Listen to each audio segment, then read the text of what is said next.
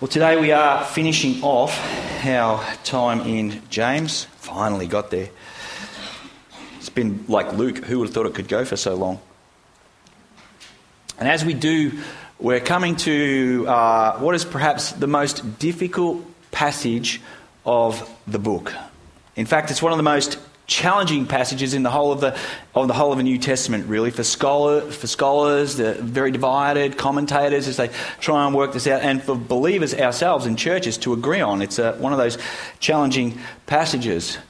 However, here's what we know, and we get this information from Timothy, and Timothy tells us in his second letter there in chapter 3, verse 16, that all of Scripture is inspired by God, and that it's useful to teach us what is true and to make us realise what is wrong in our lives. It corrects us when we are wrong, and it teaches us what to do, what is right. That's the point of Scripture, that's the purpose of Scripture, but the main thing is it is God-breathed and inspired by God. So this text that we have here is exactly as God inspired it to be, so that we could have lives of genuine faith based out of this particular text, which has been the whole goal of James's letter, the whole way through this letter. James is the inspired author of this particular letter, and we saw and we looked into at the start of this and through, we've been talking about who James is, that he's the half-brother of Jesus, that he thought Jesus was out of his mind at first, and then at some point he came to call Jesus Lord. There's this amazing transformation in James, and we said, well, the only reason for that is the resurrection, that Jesus actually came back from the dead and had a conversation with him. We saw that James is one of the pillars of the early church, that along with Peter and John, that James oversaw the formation of the Christian community as it came to life out of the gospel, and that he was actually the first pastor of the first Christian church on planet Earth in Jerusalem there. That's James. And now he writes this letter to the believers to provide them with a spiritual health check for the Christian life, because he knows that they're going through trying times and he knows that life is actually tough. So here comes this very practical letter to help us as we go through life. That there should be evidence of what a Christian life looks like. If we claim that Jesus is our Lord, what then should our life look like is the thing. It should have, James says, some very radically transformed expressions in our lives. And James calls these things works. Works like this, like an approach of the heart that sees trials of various kinds through the lens of joy, because they can mature us in what is the most valuable thing on earth, and that is intimacy and trust in God. That we would be single-minded toward God, that we wouldn't have a divided heart as we approach God, that we would be doers of God's word and not just hearers of his word, that our lives would not just be, pious platitudes, words that serve as a religious cover for our failure to actually act, for our failure to be act with impartiality, with justice, with mercy, with love and kindness, in particular to the poor, to be generous to them, to meet the needs of people around us at our own expense at times. That we would also listen to others more than we talk about ourselves. And that our words would be words of praise, uplifting words of praise to God, rather than words that burn his world to the ground.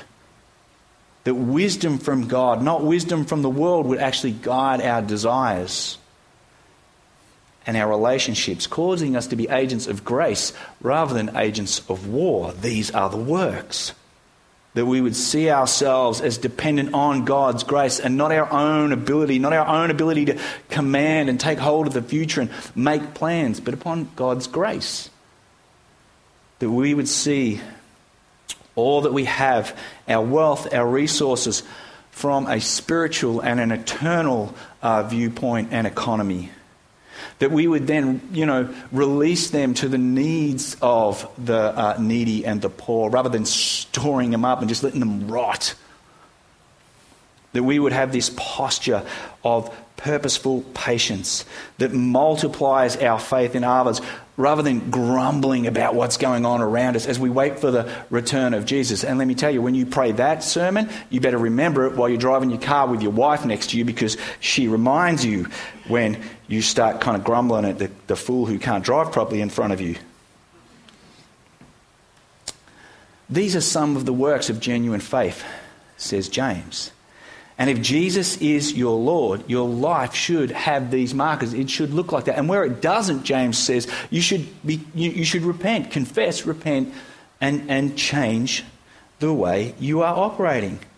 And now, as James draws his letter to a close, like all of the other inspired writers of Scripture, of the New Testament, having taught us, the doctrines, the theology, and then how we live in accordance with them, having shown us how the Christian life is to be lived if we call Jesus our Lord, now, like all the other writers, James encourages us towards prayer. 7 times prayer is mentioned in these closing verses.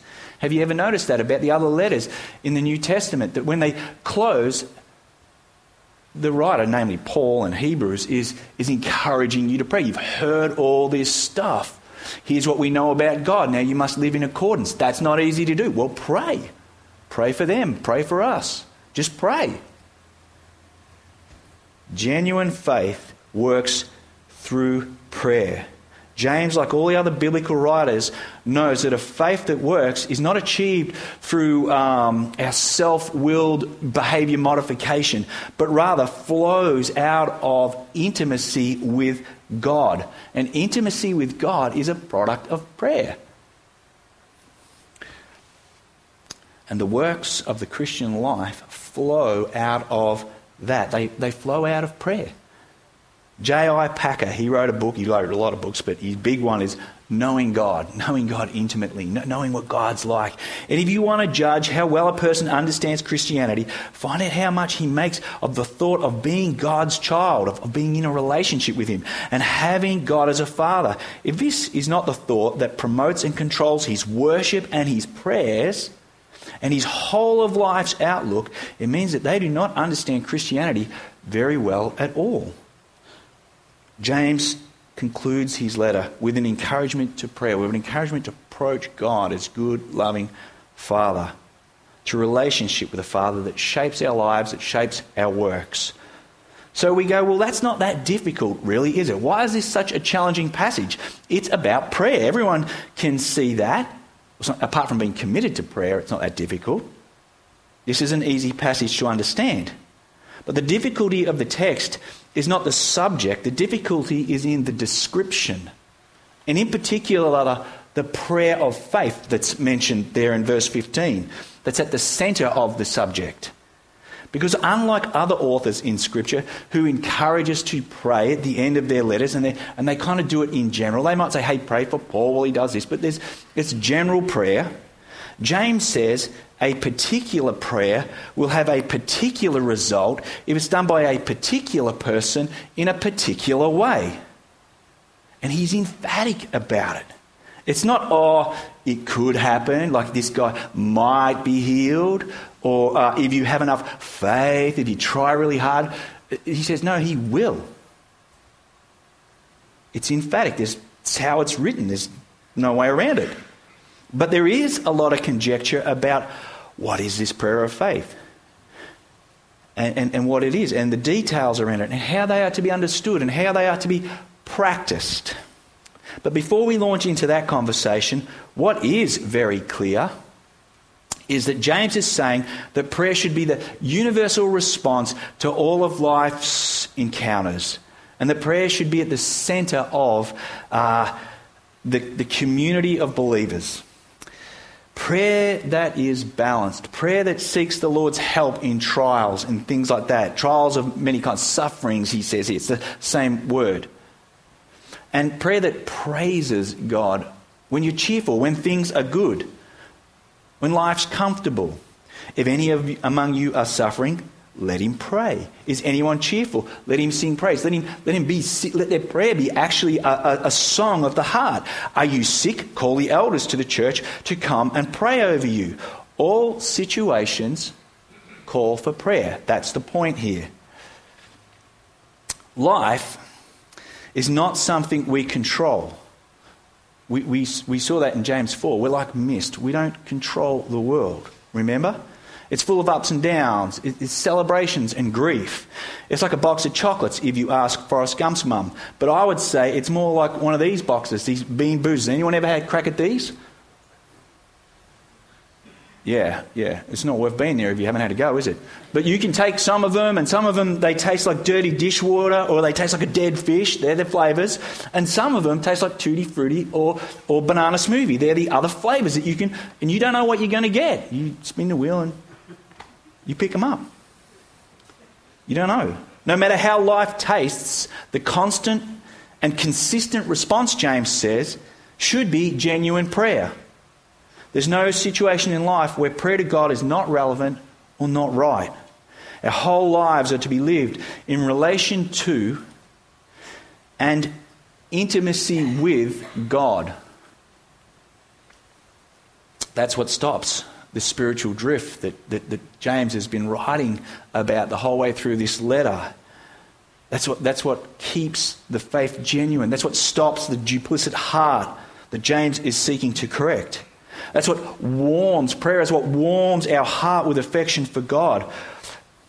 That's what makes faith work, and works of faith are revealed through prayer. Prayer is essential.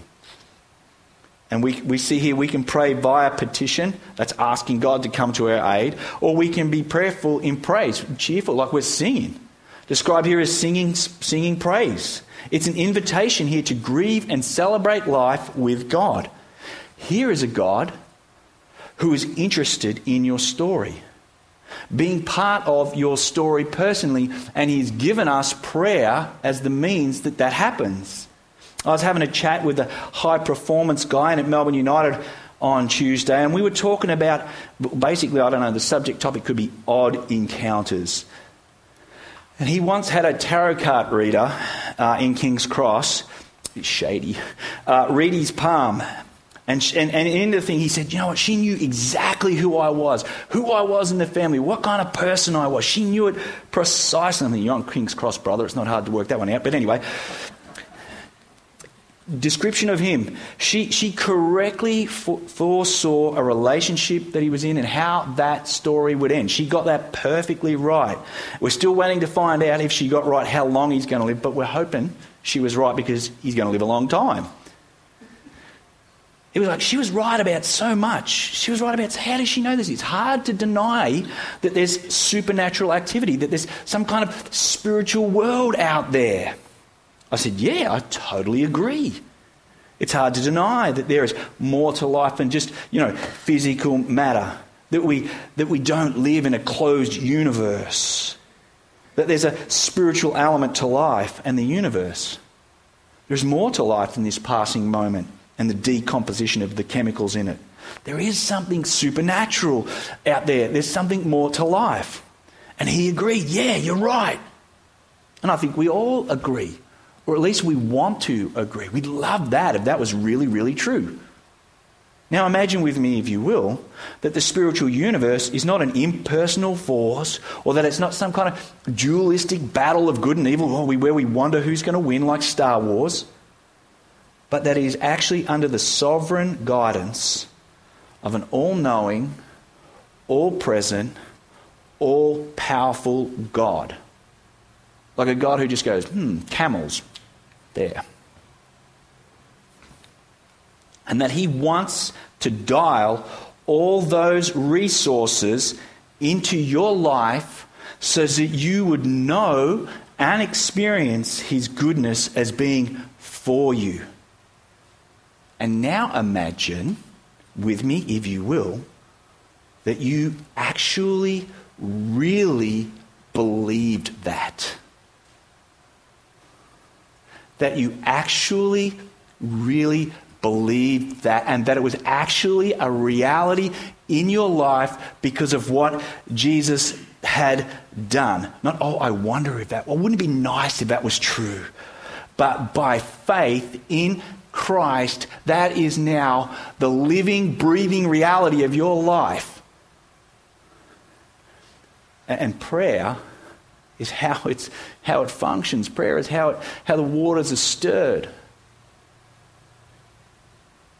If you had that kind of genuine faith, then you would sing, you would dance, and you would pray all day long. Would you not?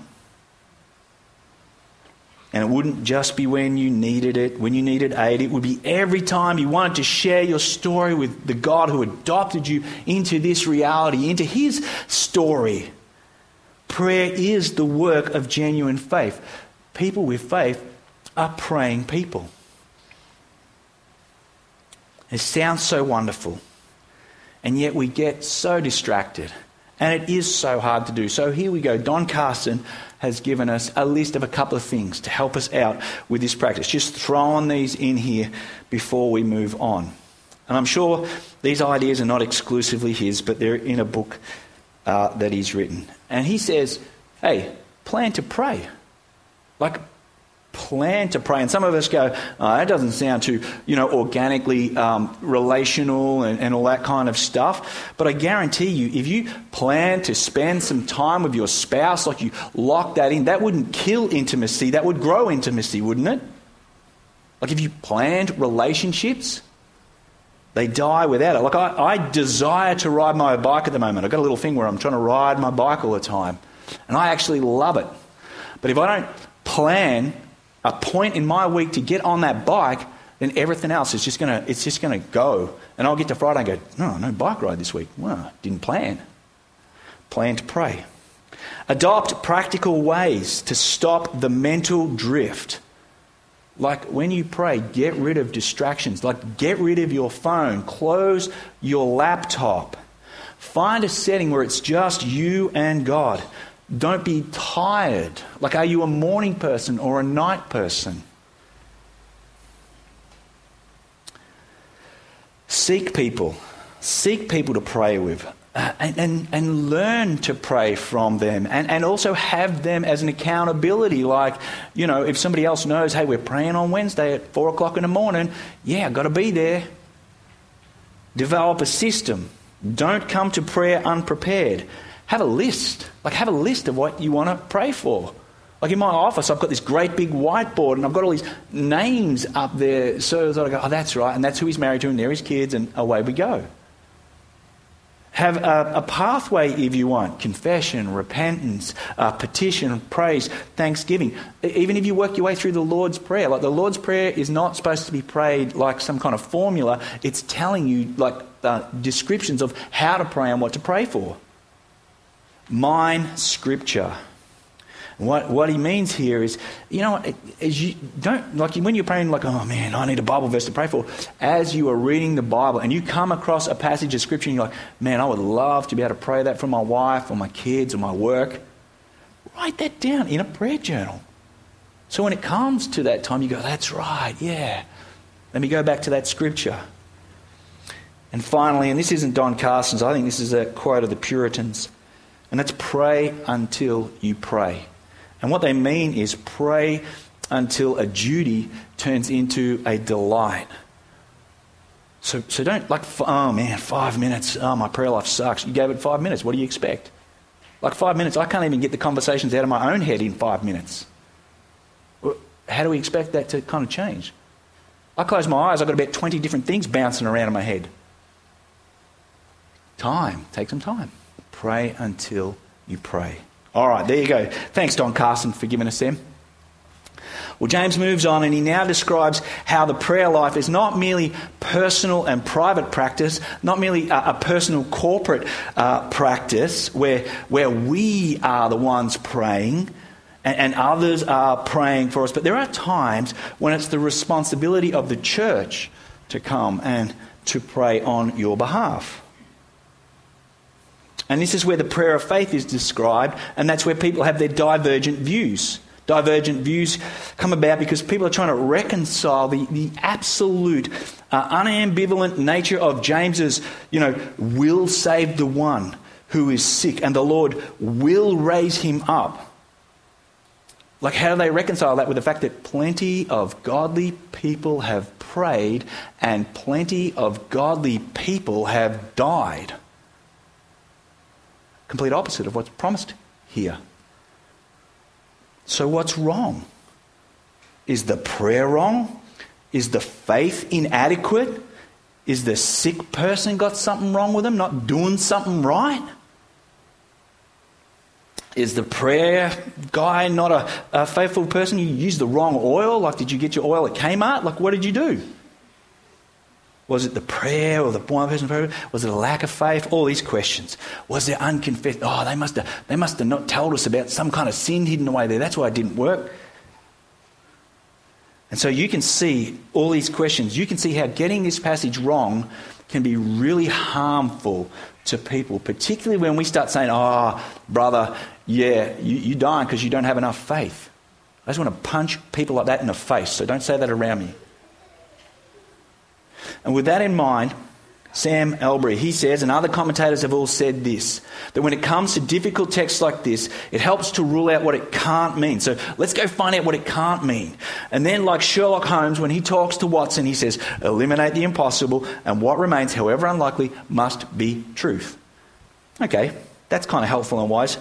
Thanks, Sherlock Holmes. Stops us from making the wrong application in our confusion. Well, here we go. Here's what I think. Firstly, what it can't be. And this one's pretty obvious, and that James does not have in view here the Roman Catholic practice, how they've developed this practice of last rites, where the righteous person, the priest, his deathbed confession of the person, and through the anointing and oil and the prayers of the priest, the person is spiritually saved before they die. A prayer of last rites where any remnant of sin is removed and the person is saved, healed spiritually by the divinely empowered agents of the prayer and the oil. Like, that just can't be. Because while the elder is asked to come and pray, confession is made not to him but to one another. There's a corporate element on here.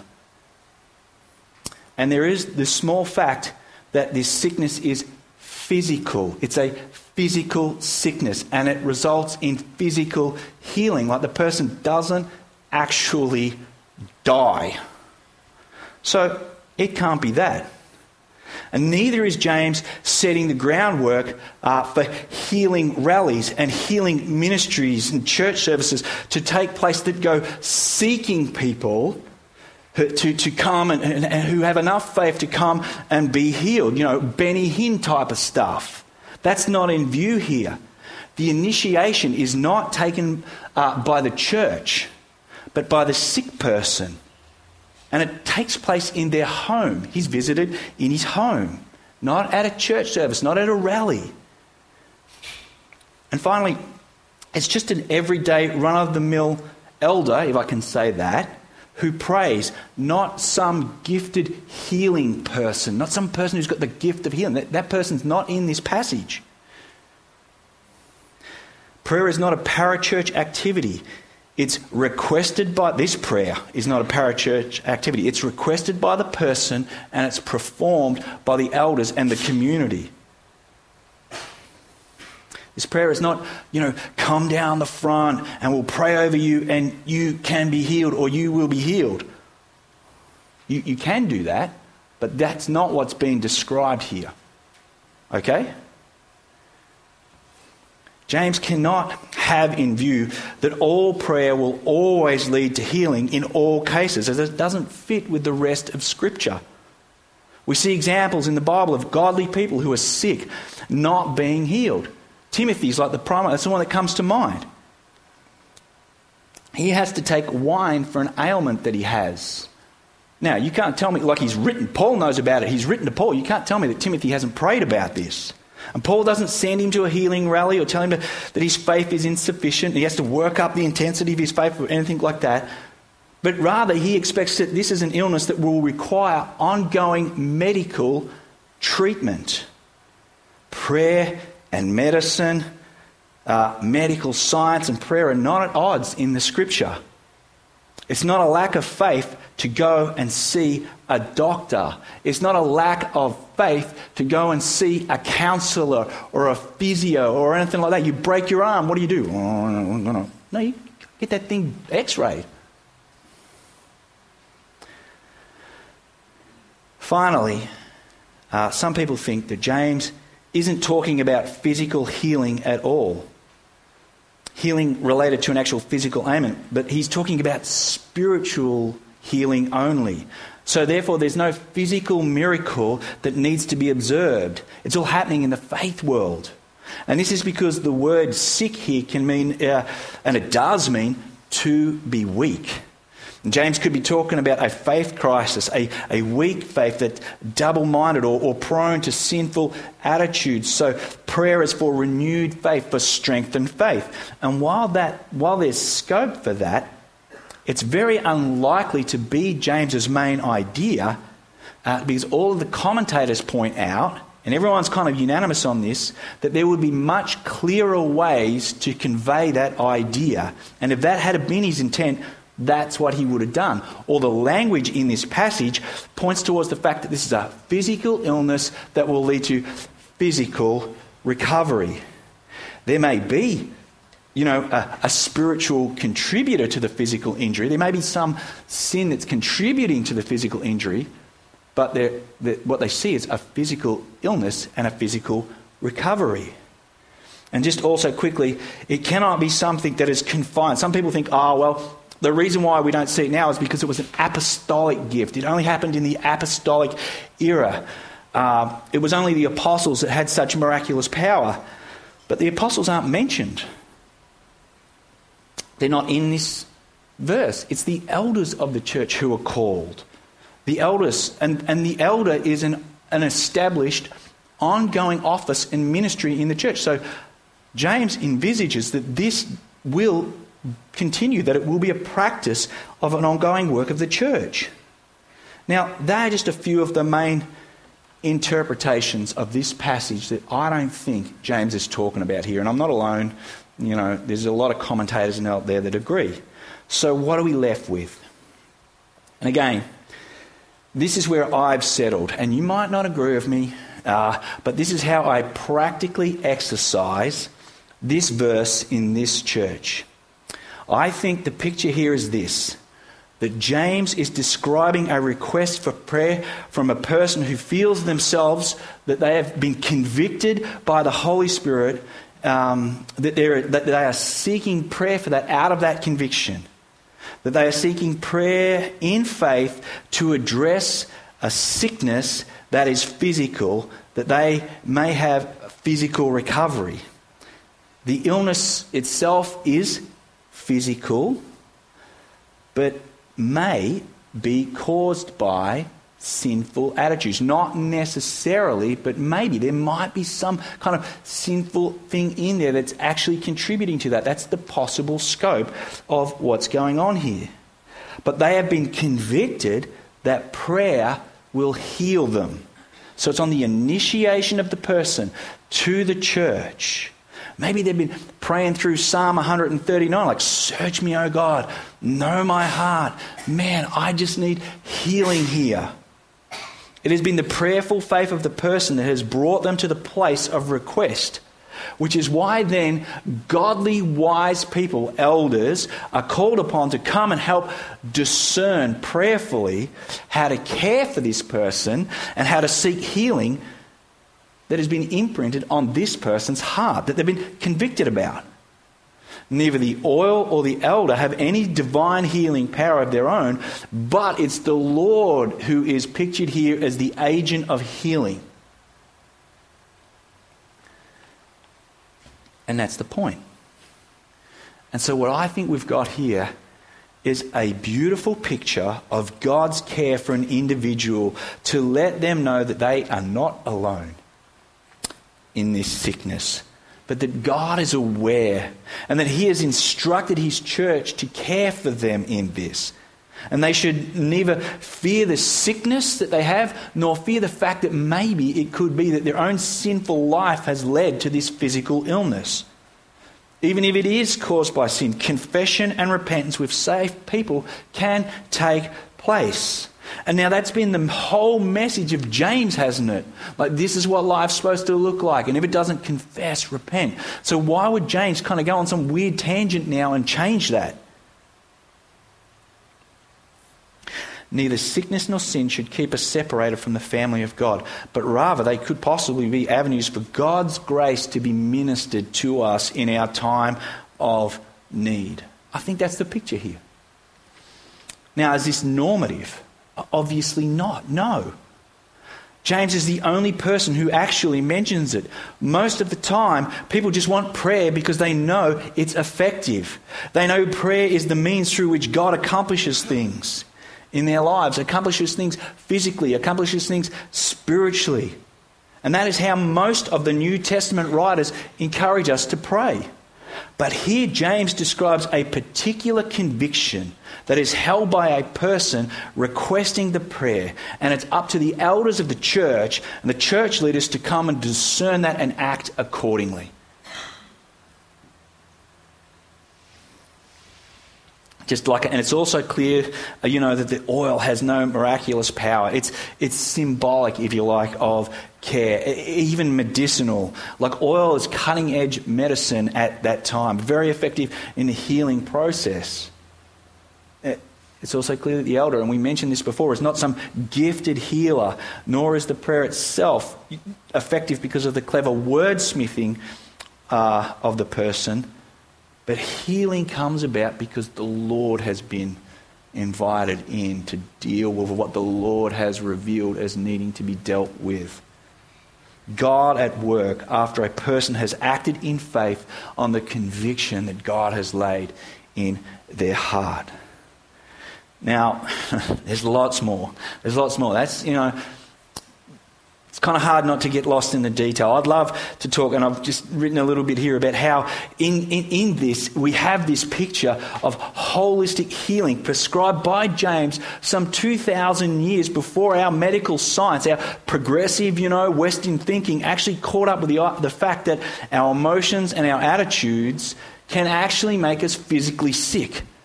And here James is saying God could be letting you know that the reason you have an ulcer in your stomach is because you nurture bitterness, brother. The reason you get migraines, and I'm just using this as an example, is because you harbour hatred. Could that be the reason behind your headaches? Are you exhausted and tired? Maybe because you're living a deceitful life, like you're having an affair, or you're swindling money out of the business you work for. Stress kills. It's not God punishing you.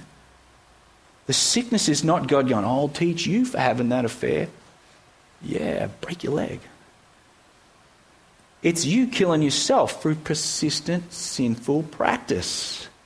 And the picture here is of God intervening to say, this has got to end. Call the elders in. Let's get to the bottom of this.